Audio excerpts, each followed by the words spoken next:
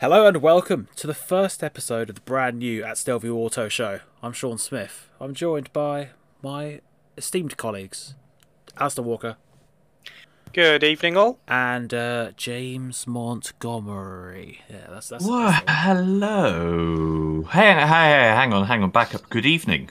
Where the hell are you, Alistair? There's no time in the podcast. They can be listening to it at any time they want. Good night. Yes, that's why I guessed, and the likelihood is I'm wrong, but at least I tried. Okay, fair enough. Hello, everyone. Hope you two are well. Getting ready for...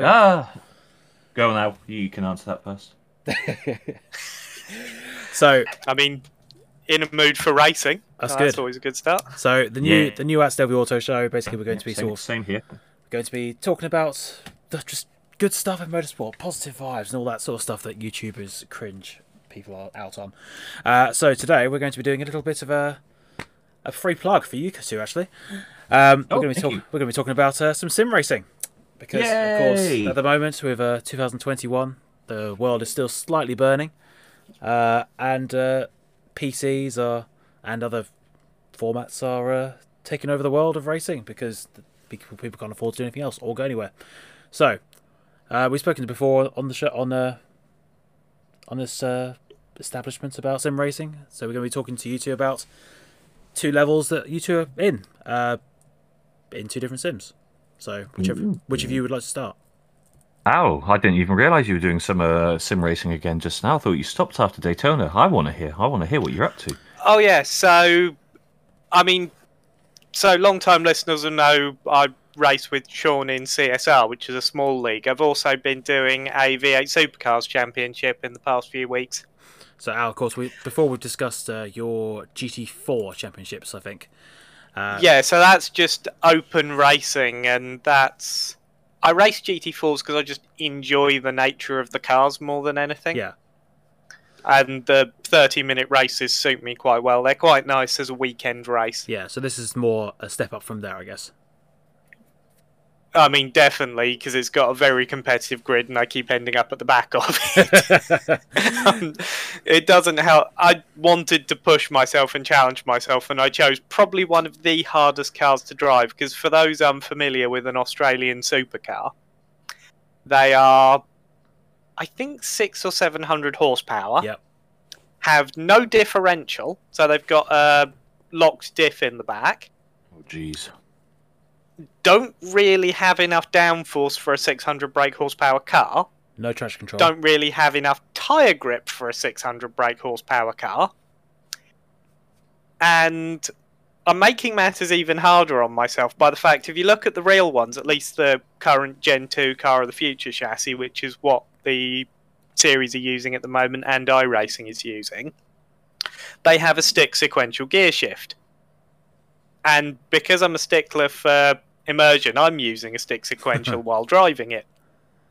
So I'm having to, obviously take one hand off the wheel, and it's not got auto blip in the gear enabled. So the real cars don't have this. So as you're braking into a corner and downshifting, you either have to heel and toe and use the clutch, or you have to blip the throttle on the downshift while left foot braking to, one, get the thing to shift, and two, stop it from locking, the back axle's locked solid, to stop it from locking the back brakes and spinning you round. Sure. I mean, I watched some of your events, which was streamed on YouTube. I can't remember what the channel was, but... Yeah, so it's Backfire Simsport TV. Yep. And you were at Spa recently, which was quite cool. We saw lots of people locking up into La Source, which was always funny to watch. Yeah, that was a challenge, because that was an error of judgment on my part. That was one of our... So much like the real series, we do a mix of sprint and endurance. Mm-hmm. And I knew this race was an endurance going into it. I think from somewhere in the sort of rules description for the series, I thought the race was 90 minutes. It wasn't. It was 2 hours, and I didn't realise this until I was 45 minutes into the race. And with a bit of a a bucking Bronco like the V8 supercars, I'm sure it couldn't end soon enough after a certain point. It was like cage fighting with a kangaroo. It was fun, but it was different. I was probably more tired after doing that than I was. I don't think we ever mentioned on this show. So me and Monty ran the Daytona 24 together. I was probably more tired than doing a stint at Daytona. Really? That's saying a lot, actually, how hard these cars are to drive, because doing a 24-hour race, especially as you did 10 hours of that, is saying a lot. I thought, did I do 10 hours? Around that sort Just of time, under 10 hours, about 9 hours 40 if we're going to be precise. I forgot. I do remember at one point I was sleep deprived and you just sat me in the car and said go, and I just kept doing about the same lap time, so you just left me in it. Oh, and I think the sun was coming up, so you couldn't run at the time. Correct. Yeah, no, it was that happened, and then yes, that's right, because my limited computer abilities, thanks to the this worldwide shortage of graphics cards, thanks to cryptocurrency, meant that I had a computer which wasn't powerful enough to watch a virtual sunrise on iRacing. So Al had to deal with that, whilst I had to deal with basically anything which involved no rendering of massive shadows. Nice. That was annoying. What you need is just... We got through it though. That was a fun event though. It was. I enjoyed that. That was a really fun event. Well, I want to do another 24-hour soon, really. I have a seat open for Spa potentially. Keep me in the loop. So sorry, Sean. That's fine. With the V8 Supercar, do they still use steel brakes in the V8 Supers, or are they carbon now?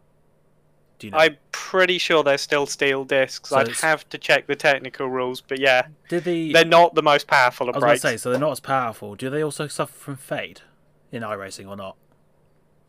I've not noticed it, but I'd wager I'm not driving it fast enough to notice Yeah, it. that's fair enough. I'm also where I'm used to. So you see some sim racers, and I hear this in CSR, have quite a lot of data up about their tyre temperatures, their brake temperatures, what's going on. I just like to kind of drive and feel what's happening, and I'll adjust my driving accordingly. Yeah, I mean that's immersion. It's it can be harder, but equally it means that you learn consistency through feel rather than staring at a timing board, I guess. But yes. so, what sort of tracks are you looking forward to going to this year, Al, with the V8s?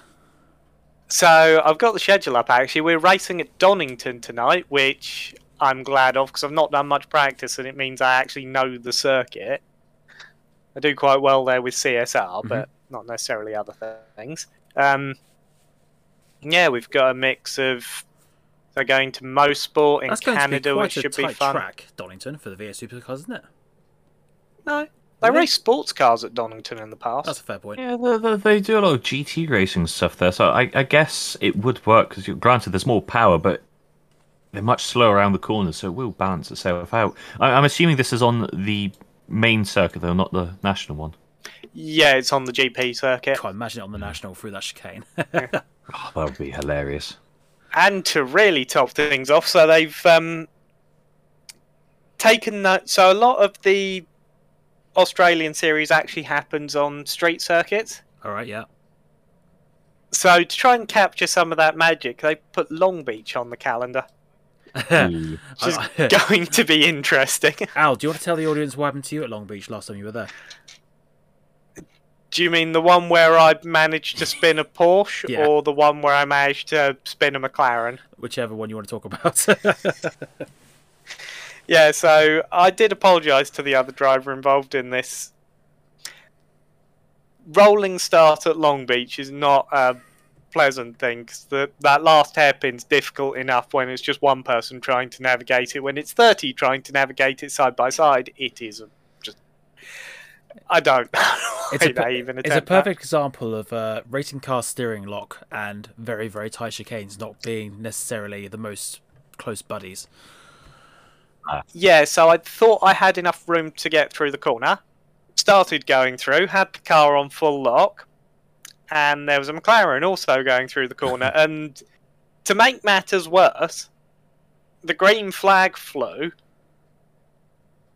half the people still weren't through this corner.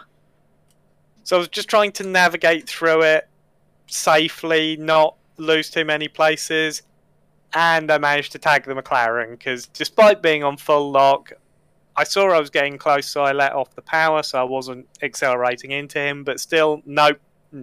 Yeah. That was messy. So imagine if you're on pole or second, front row, and that happens to you. The Aussie V8 supercars around that final corner. That'd be hilarious. My saving grace is I'm not going to be on pole. Yeah. And their standing starts with the V8s, which is okay. also, yeah, trying to walk a 600 brake horsepower car with no diff off the line is interesting. Well, that's all right. You're not doing a bad job of the Dallara GP211 on CSR at the moment off the start. I hate that car with a passion. We had a good race the other day, so that was good. I dislike that car. I'm not a fan of high downforce single seaters, and because of that, I've never really driven them. Yeah. So it becomes a vicious loop of I don't like them, so I don't practice them, so I don't like them. What other stuff are you looking at this year, Al? Is there anything else on the radar, or is it sort of trying to get into a bit more outside your house normality? Well, the Spa 24 hours, Yep. say, in iRacing and probably planning, which is a reflection of the real world event. So it's GT3 24 hour. And I know there's a Porsche coming up, so I kind of want to race the Porsche, but my boyfriend says I'm not allowed. Yeah, but you let Why? him. You let them drive the Corvette last time, so it's only fair to. Yeah. No, he likes Porsche as well, but it's because whenever we watch endurance racing, so like Nürburgring 24 hour, Spa 24 hour, Le Mans, virtual Le Mans as well, Mm-hmm. I'll just a jokey thing I say is about roll the dice of fate, and pretty much whenever I say this, a Porsche dies. Didn't that happen last year when you tried to kill the Bicollers? Or he did? Yes, no, I said, why won't it die? I jokingly said, roll the dice of fate, let the racing gods decide it, and a Porsche crapped out. So yeah, apparently I'm not allowed to drive a Porsche because I killed them. So Monty, Not even through my driving. Monty, we can bring you into the GT3 stuff because obviously you two have done that Daytona 24 together. Yes. When was that? Was that in this year? God, that was back in... Yeah, that was this year. It was right at the beginning, in January. So, we did that in the Corvette. I don't know about you, Al. I actually had a lot of fun with that. I loved it. Sorry, go on. Been wanting to do a 24 hours for years, and yeah, I loved the experience of it, even if I was tired. I enjoyed being your spotter for a few hours. That was good fun. Yes, no, thank you so much for that, Sean. It was definitely unplanned, a lot of what happened there, but you got through it. we got through there at the end. We got through with, on the whole, minimal damage compared to some of the other competitors in there. And that was quite surprising because you saw a lot of big names dropping out at about the 4th or 5th hour mark because not from reliability issues, or just from I'm going to presume it was brain fade because I go in for a pit stop and I go, oh, that really nice Martini livery Porsche now kind of looks like a very used packet of crisps which has just been put in the bin. So there were some impressive crashes throughout the event. I mean, ultimately that is what an endurance event is about. And I mean, it's in essence a crash, or as you guys had with say a server disconnect. yes. With it's very much similar to, it's comparable rather to the real life stuff. With mechanical failures, with red flags, with whatever. Yes, because the server having to crash get very plugged much. back in. Also, the server crash very much reminds me of something that happened to Ben Keating in the Riley AMG GT3 that ran at Daytona a few years ago, and they kept having an intermittent electrical fault round the track. Yeah. Oh. Yes, no. That part of it is very relevant because you're waiting for either your server to come back on, if it's a car problem, whatever. It's the equivalent of towing a car back to the pits to get it going again.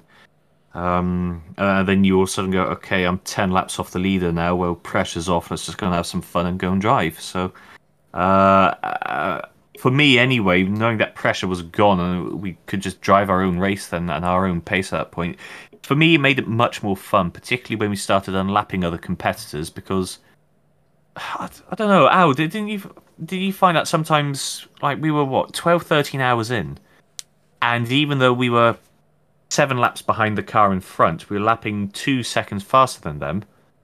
If it's an endurance race and still another 12 hours of the race still to go, then you don't want to be fighting against someone who's a couple of laps behind you. Just let each other run their own stint, surely. Yeah, pretty much. And yeah, well, that's the nature of endurance racing, is you take care of your race, but you don't intervene with others. And I particularly when we were on the fast stint, we tried our best to not impede those who were in front of us. Obviously, we wanted to get ahead of them because we knew there was more pace. Why they felt the need to defend their position, I don't know. But likewise, if we were on a slow stint, we just made it very clear what side of the road we were going to, so it was easy for them to overtake us with minimal time loss to each other. And that is very, very relevant to what you see in real life with endurance racing. And it is one of the things I do like most about the virtual sim racing, and esports as well.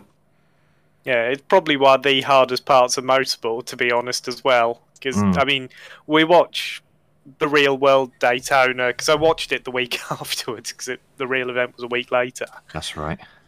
And sometimes in the moment, you do kind of think, what are these people playing at occasions? Yep. And then you watch the real one and think, actually, the sim isn't inaccurate. Exactly. I mean, a lot of those incidents, it remind me of Le Mans 2011, McNish, when he was trying to lap that Ferrari and the way that ended. That is very representable of what we were seeing on iRacing for sure, wasn't it? Yeah. Well, there was one, our teammate, my partner, unfortunately got tangled up with a DP in the bus stop. When I watched the actual event a week later, there was a very similar crash between a GT and a DP into the bus stop. I think they were just the opposite sides of the track. Yes. So where we were on the left of track and the prototype was on the right on driver's right, I think the prototype was on driver's left when it happened at the real world event. But it was a very similar crash. Correct, yeah. And I mean, when you're going from the very wide oval on Daytona, all of a sudden into a bus stop style chicane, you've got all of a sudden a road which is 4 cars wide down to 1.5 car wide type territory. I'm amazed there wasn't more crashes really with that style of chicane. As they say in racing, 2 into 1 won't go, and sometimes 3 into 1 so it really won't go. Time to get out the butter at that. So let's talk about your Spa event, Al. So it's going to be obviously. How did that go? It's coming up, isn't it? Spa? No, he's got Daytona coming up. Spa was last week, wasn't it? No, Spa. I Spa think 24 hours. Yeah. Sorry, I thought you meant the V8 thing again. Sorry, I'm watching at my other screen at the moment just to catch up with it all now. That looks really good fun. But anyway, Spa 24 hour. I'm just going to happily watch this in the background. Yeah, it's the blue and orange car. Yeah. Your consistent livery is always good. I just decided I liked it and slapped it on everything. I need to buy some vinyl to slap it on a go-kart. That's end of July. So I had been looking at a way to try and do the 24 hours of Le Mans this year, but I think I hadn't managed to put a team together and I'd not been prepared enough, so going to refocus for Spa. Yep, not a bad plan. And see if I can do that one. Also, I always seem to have reasonably good luck at Spa in a GT3. So which classes are going to be at the Spa 24 again? The GT3. Just obviously. GT3. Okay, so it will just be quite similar to how your two's Daytona 24 was. No, because our Daytona 24 had DP but and not in your GTE. race. Yes, in our race. Did it? It was the other CSR car that only had GTs because of the got you. splits. Of course it did, yep. Oh, that's sorry, because I remember the one of the LMP2 cars, sorry, DPI cars, sort of jumping due to a bit of a server ping problem. Yeah, but yeah, so to help those listening catch up, so our league CSR between us into 2 teams, somewhat semi-independent of each other, because I think the other team were using a Porsche. Because of the way iRacing works, it splits people by the driver ratings. We ended up in different groups. So, because there were more GTs running than anything, they ended up in a group that was GT only, whereas our car ended up in one that was GT and prototype. So it was a fun experience, but yeah, Spa will be a bit easier. To touch wood. I mean, Spa's going to be interesting at night because Spa's a lot darker than Daytona. It's a tighter track as well. Yeah. More corners. Lots more corners. Yes. Daytona doesn't actually have that many. Yeah. But we'll have to see if we can get some sort of stream going for that when it's on. But that's a problem for future Sean to worry about. Right. Away from iRacing, obviously, anyone who is interested, of course, is on Steam. You can download that for subscription. How is it now? How about £8 a month? The normal a bit more than that, but yeah, that's the normal subscription. For anyone who's a new joiner to it, they do a lot of special welcome to iRacing kind of packages. So you can get like a 3-month subscription for £20 or a 6-month subscription for £40, etc., etc. Yeah. Always worth a go. Absolutely. Always have a look around, see if you can find any introductory discount codes. Yeah, they recently had... What was the one Chris got? It was like £22 for the year? Yes. Yeah, so it was to celebrate the new NASCARs. They had saying like $21 for a year, which was a ridiculous offer. Yes, exactly. It's very cheap. Bearing in mind as well, for anyone who's new to iRacing, you do have to pay for the content, so for the cars and tracks on top of the monthly subscription fee. So that's a one-off purchase when you buy the content. That is yours for life on that account. But do bear that in mind when I say look around to find the best deal, because sometimes the discount codes will include additional content in there. Of course, you've got the Black Friday deals. They're always good to look at as well. And, that's normally how I buy it now, is Black Friday. Yeah, exactly. So my best advice to anyone really is, if you want to get involved in iRacing, don't jump at the first thing you see for how to buy it. Look around, shop around, and see if you can get the best deal. And also, if you're new to sim racing full stop, there are, of course, other sims, which, Monty, we're going to be talking about one of those now with you. Of course, do you want to do your little shout-out to start with? Because I've completely forgotten what your Twitch handle is. Thank you. Sorry. Yeah, so I do a lot of twitching in my own time. Twitch.tv/JJRacing14. The main purpose of my show is to show that you don't need a lot of money to do esports or any online sim racing for that matter. So I basically race on a budget. You'll see in my shows that I sit on a computer chair with a Logitech G29, which I purchased off eBay for £90, bolted permanently to my desk, and I do all my racing from there. And that format really hasn't changed since before the days of Twitch, but basically I've been doing this since 2003. And the format really hasn't changed that much, apart from a web camera, so I can now show you guys what I do as well. And to put into context for listeners, Monty was part of a TCR race last year at Malaysia, which involved some real TCR drivers, and he was racing competitively with them. Again, with a relatively basic setup, so you don't need to spend the hundreds of thousands, the sometimes tens of thousands of pounds that you can spend for this sort of thing. That is a very valid point, Sean. So I've had the pleasure of being able to race against a lot of professionals throughout the years. And the whole point of it, as I say, is that you don't need the money to buying... how do I put this? You can't buy success. You can have all the nicest equipment, you can have a £10,000 rig, you can have the hydraulics, you can have virtual reality, you can have the nice direct motor-based steering wheel to give you the maximum feel of what's going on with the car, with how the tyres are responding to the road, etc. But at the end of the day, it's esports, it's a virtual world. And in the same way as how when you get in a car and you want the power steering adjusted to your needs or your seating position changed, it's just a control at the end of the day. And you want that control to fit your needs, to suit your needs. Now, if you want something really expensive so it replicates everything you feel in a car, then of course, I'm not going to argue that. Go for the £10,000 option. That's what you're wanting. You want to recreate the realism. But if you're just wanting a control so you can go and join in with the online racing, go and race out in some servers and go and have some fun against others, I can't see a justification for why you should start off on a £10,000 budget. because that's not going to get you the win. You need to learn your craft. You need to develop your skills first. Once you reach the point where you feel you're being hindered by the controllers, perhaps you're half a second off the rest, and you know it's because you've got that lack of feel in the car, so you're kind of having to second guess what the car is doing on the game, that's when you would consider to get the nicer, the more involved and engaged equipment. Very much in the same way as how people in the real motorsport life, they never start off with a brand new car. They go and learn their craft in an old car, second-hand chassis and all that, because they know they're going to make mistakes. They know they're going to crash. It's exactly the same logic here. And as Sean says, I've had the pleasure of being able to race in a lot of esports events because of it. I took part in the WTCR events last year. I'm currently taking part in a TCR series on Race Room. Which is why we're here today. Exactly, yes, and the Seat Cupra Cup. I had the pleasure of finishing 9th in the virtual Macau Grand Prix last year. How awesome was that?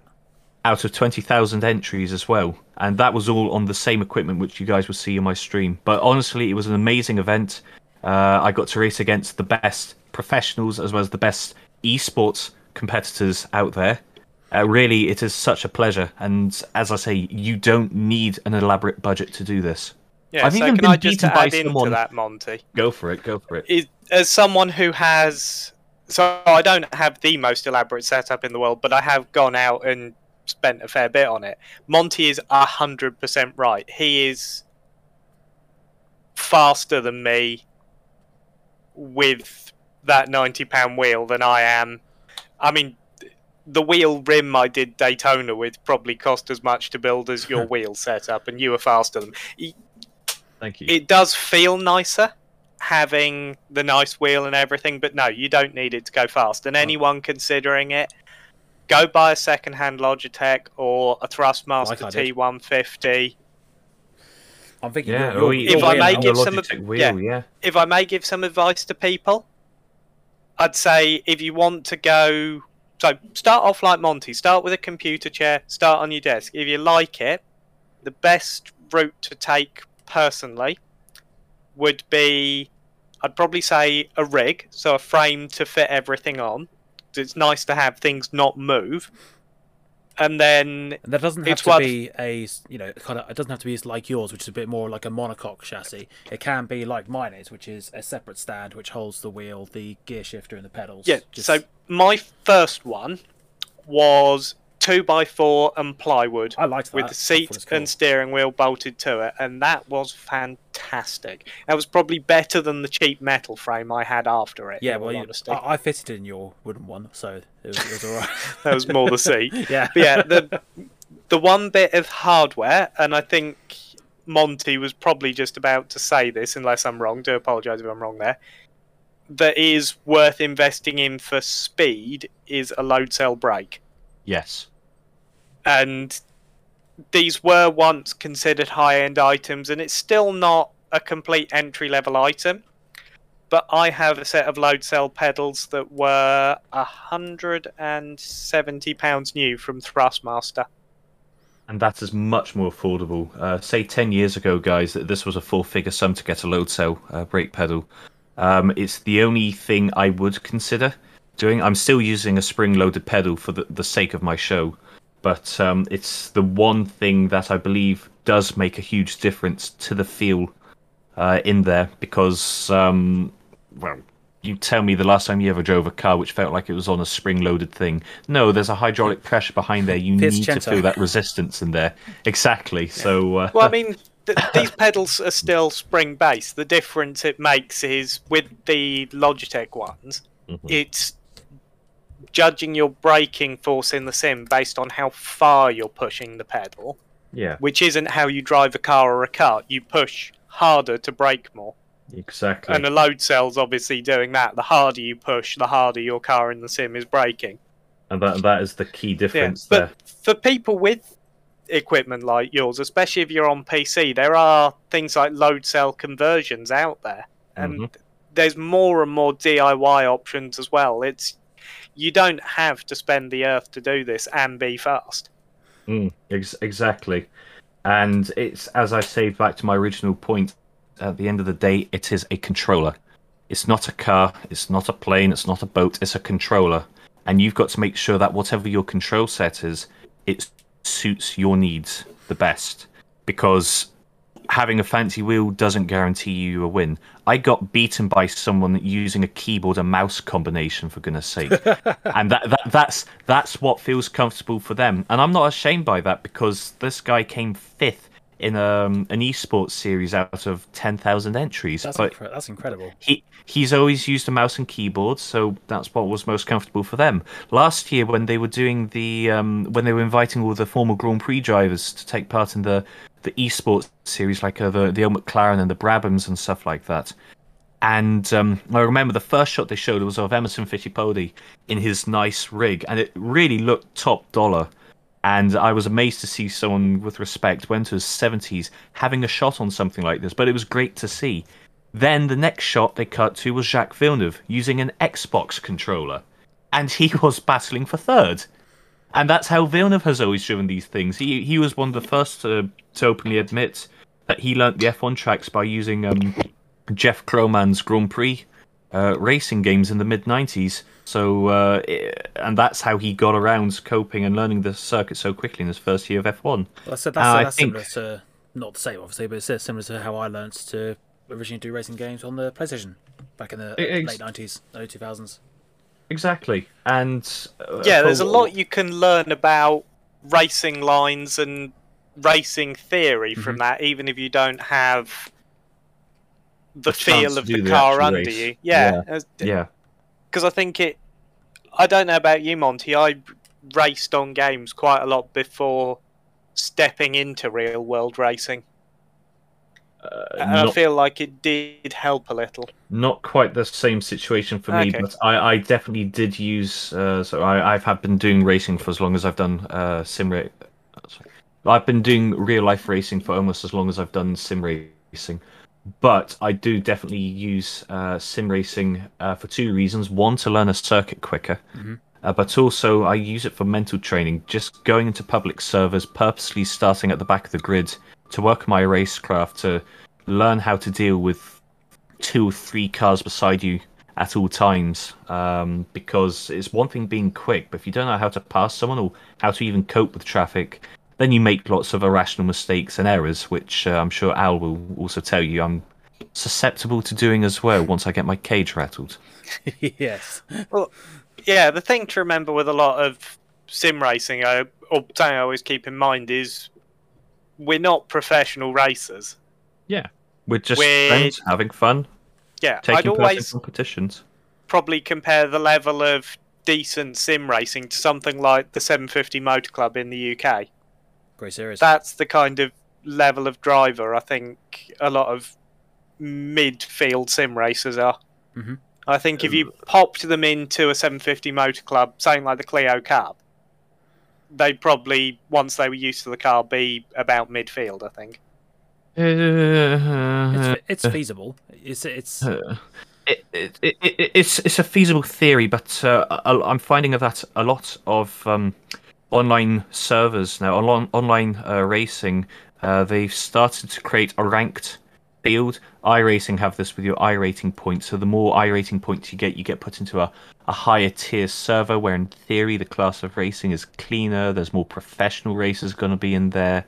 It doesn't always work like that. Sometimes it puts you into a server where you've got people with a higher ranking than you, but they're going revenge wreck you just because they're having a bored day and they just want to make other people's lives hell. But the theory works for 95% of the time, and a lot of other places have kind of gone down this route as well.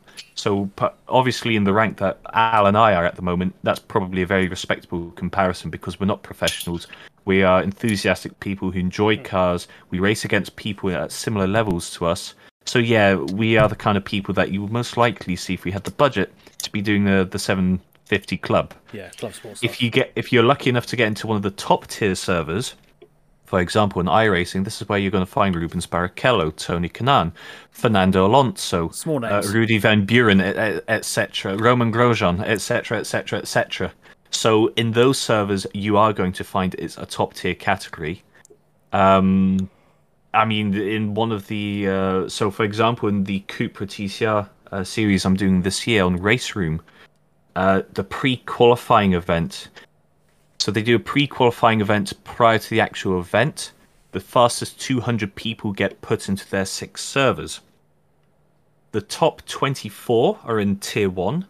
That was split by 0.12 of a second, so a tenth of a second between the top 24 people. That's an outrageously high standard of racing. For starters, an outrageously high standard of pace. But then, what the top tier guys do, which is different to, say, Tier 2 and Tier 3, is when you get into the race, they consistently do that time throughout every lap of the race. Whereas you'll notice those who have just scraped in, they pre-qualified 22nd, 23rd, 24th. Yes, they got the time to get in there, but that was a one-off. And you'll see them always at the back of the grid in server 1 because of that, because they can't consistently do that. And that is the difference between, let's say, a professional entry and an amateur entry who has the pace, but can they consistently deliver it? Well, that's the difference. Al, what do you think? I was going to say that's the difference between people who have that as their profession. Literally, they go there to practice every day. Like you see with a lot of like professional Call of Duty players, for example. Yeah. Versus people like us who have maybe every other evening, maybe every evening some weeks, but it's not something we can always go to, at the drop of a hat. Absolutely. But Al, go on. Yeah, no, I very much agree. I think, that's a fair point, building on what I said, Monty. To be honest, it's nice, I think, the way Race Room, iRacing, and Assetto Corsa do it with ranking drivers, is it does give you, more often than not, a matched kind of field. Mm-hmm. It means the professional drivers aren't tripping over people who are just taking their first steps and vice versa. Yes. I mean, the one thing you don't want to get is professionals and absolute novices really mixed together. Yeah. That does not end well. No, generally speaking, not. Monty, do we want to quickly go through the sort of races that you have lined up for this year for the TCR and anything else you're thinking of? Yeah, sure. So, admittedly, my virtual racing this year is on a bit of a mixed bag. So you're a busy man, so it's. Yeah, you can say that. I won't go into details, but you're a busy man. No, it's fine. I'm absolutely fine with that. Yeah, no. So on top of all this, guys, I'm doing a lot of studying at the moment. So basically, you'll find on my Twitch, I'm streaming every Tuesday and Thursday evening. I normally use those as evenings to go into the public servers, mix it out, and just show you guys what it's like on there. So if you've never used iRacing before, if you've never used Assetto Corsa, etc. before, come have a look at my stream, and I'm going to show you exactly how you can get involved in the whole things.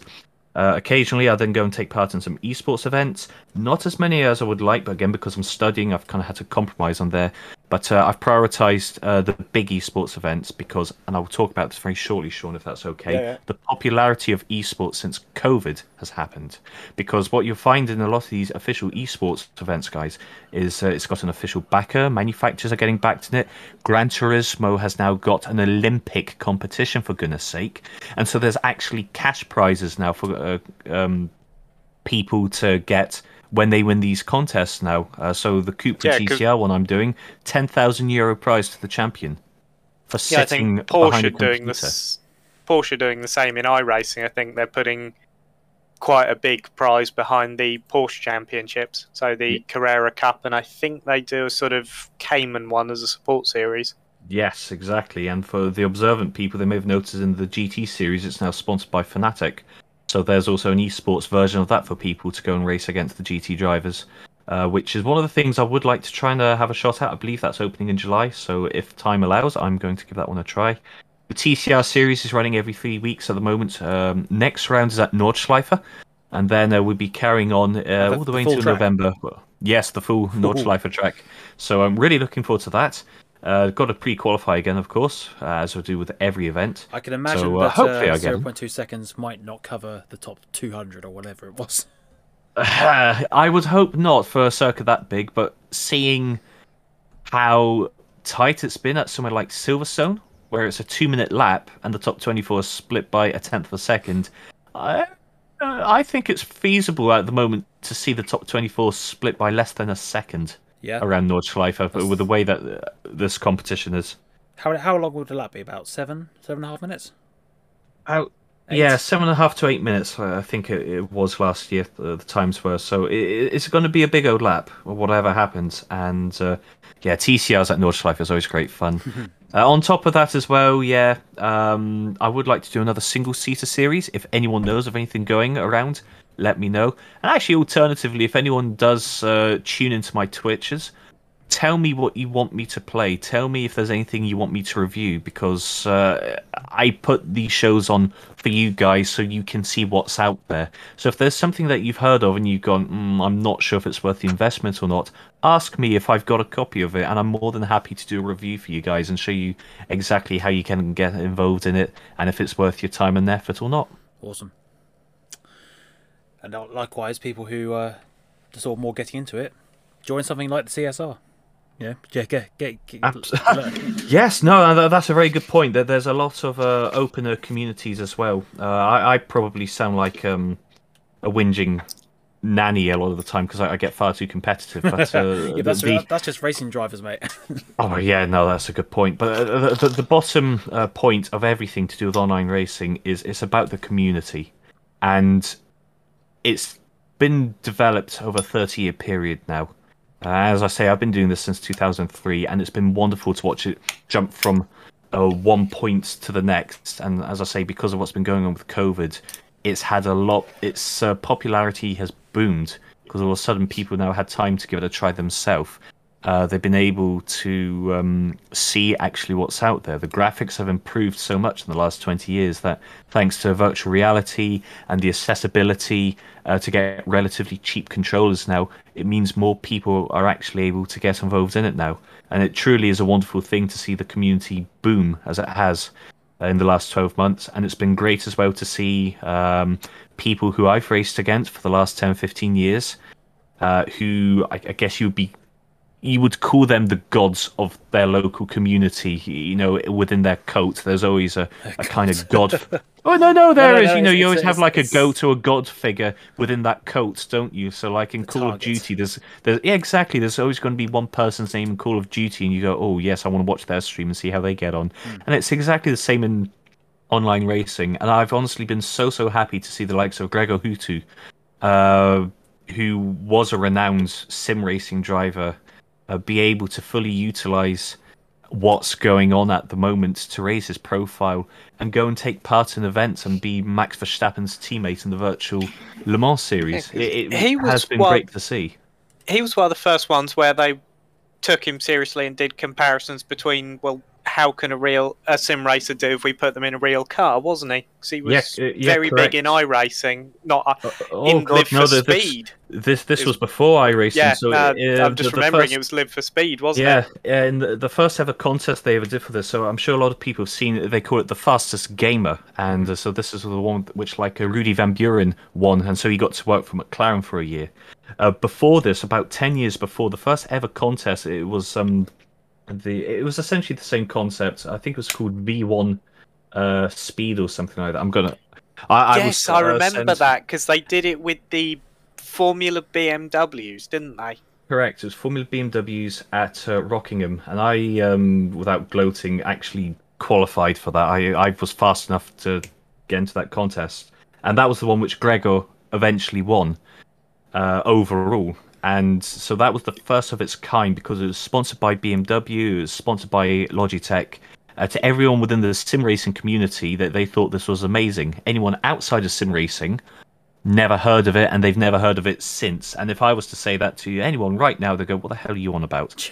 However, 10 years on, as I say, you've now got the Olympics working with Gran Turismo. There's no way anyone would have ever thought it would have raised that profile. And so for me, this has been one of the very few positives of COVID. Definitely. I think we're sort of reaching the end of this one. I've gone on a complete rant. Sorry, Sean. It's been good. I love how you say rant. Oh, thank you. Rant, of course. Yeah, the rant. Anyway. It was a rant, sir. It was a rant, sir. Anyway, let's do our sort of end of podcast plugs, because why not? it's free country, apart from Jersey. But Al, again, do you want to say who do the V8 Supers streaming?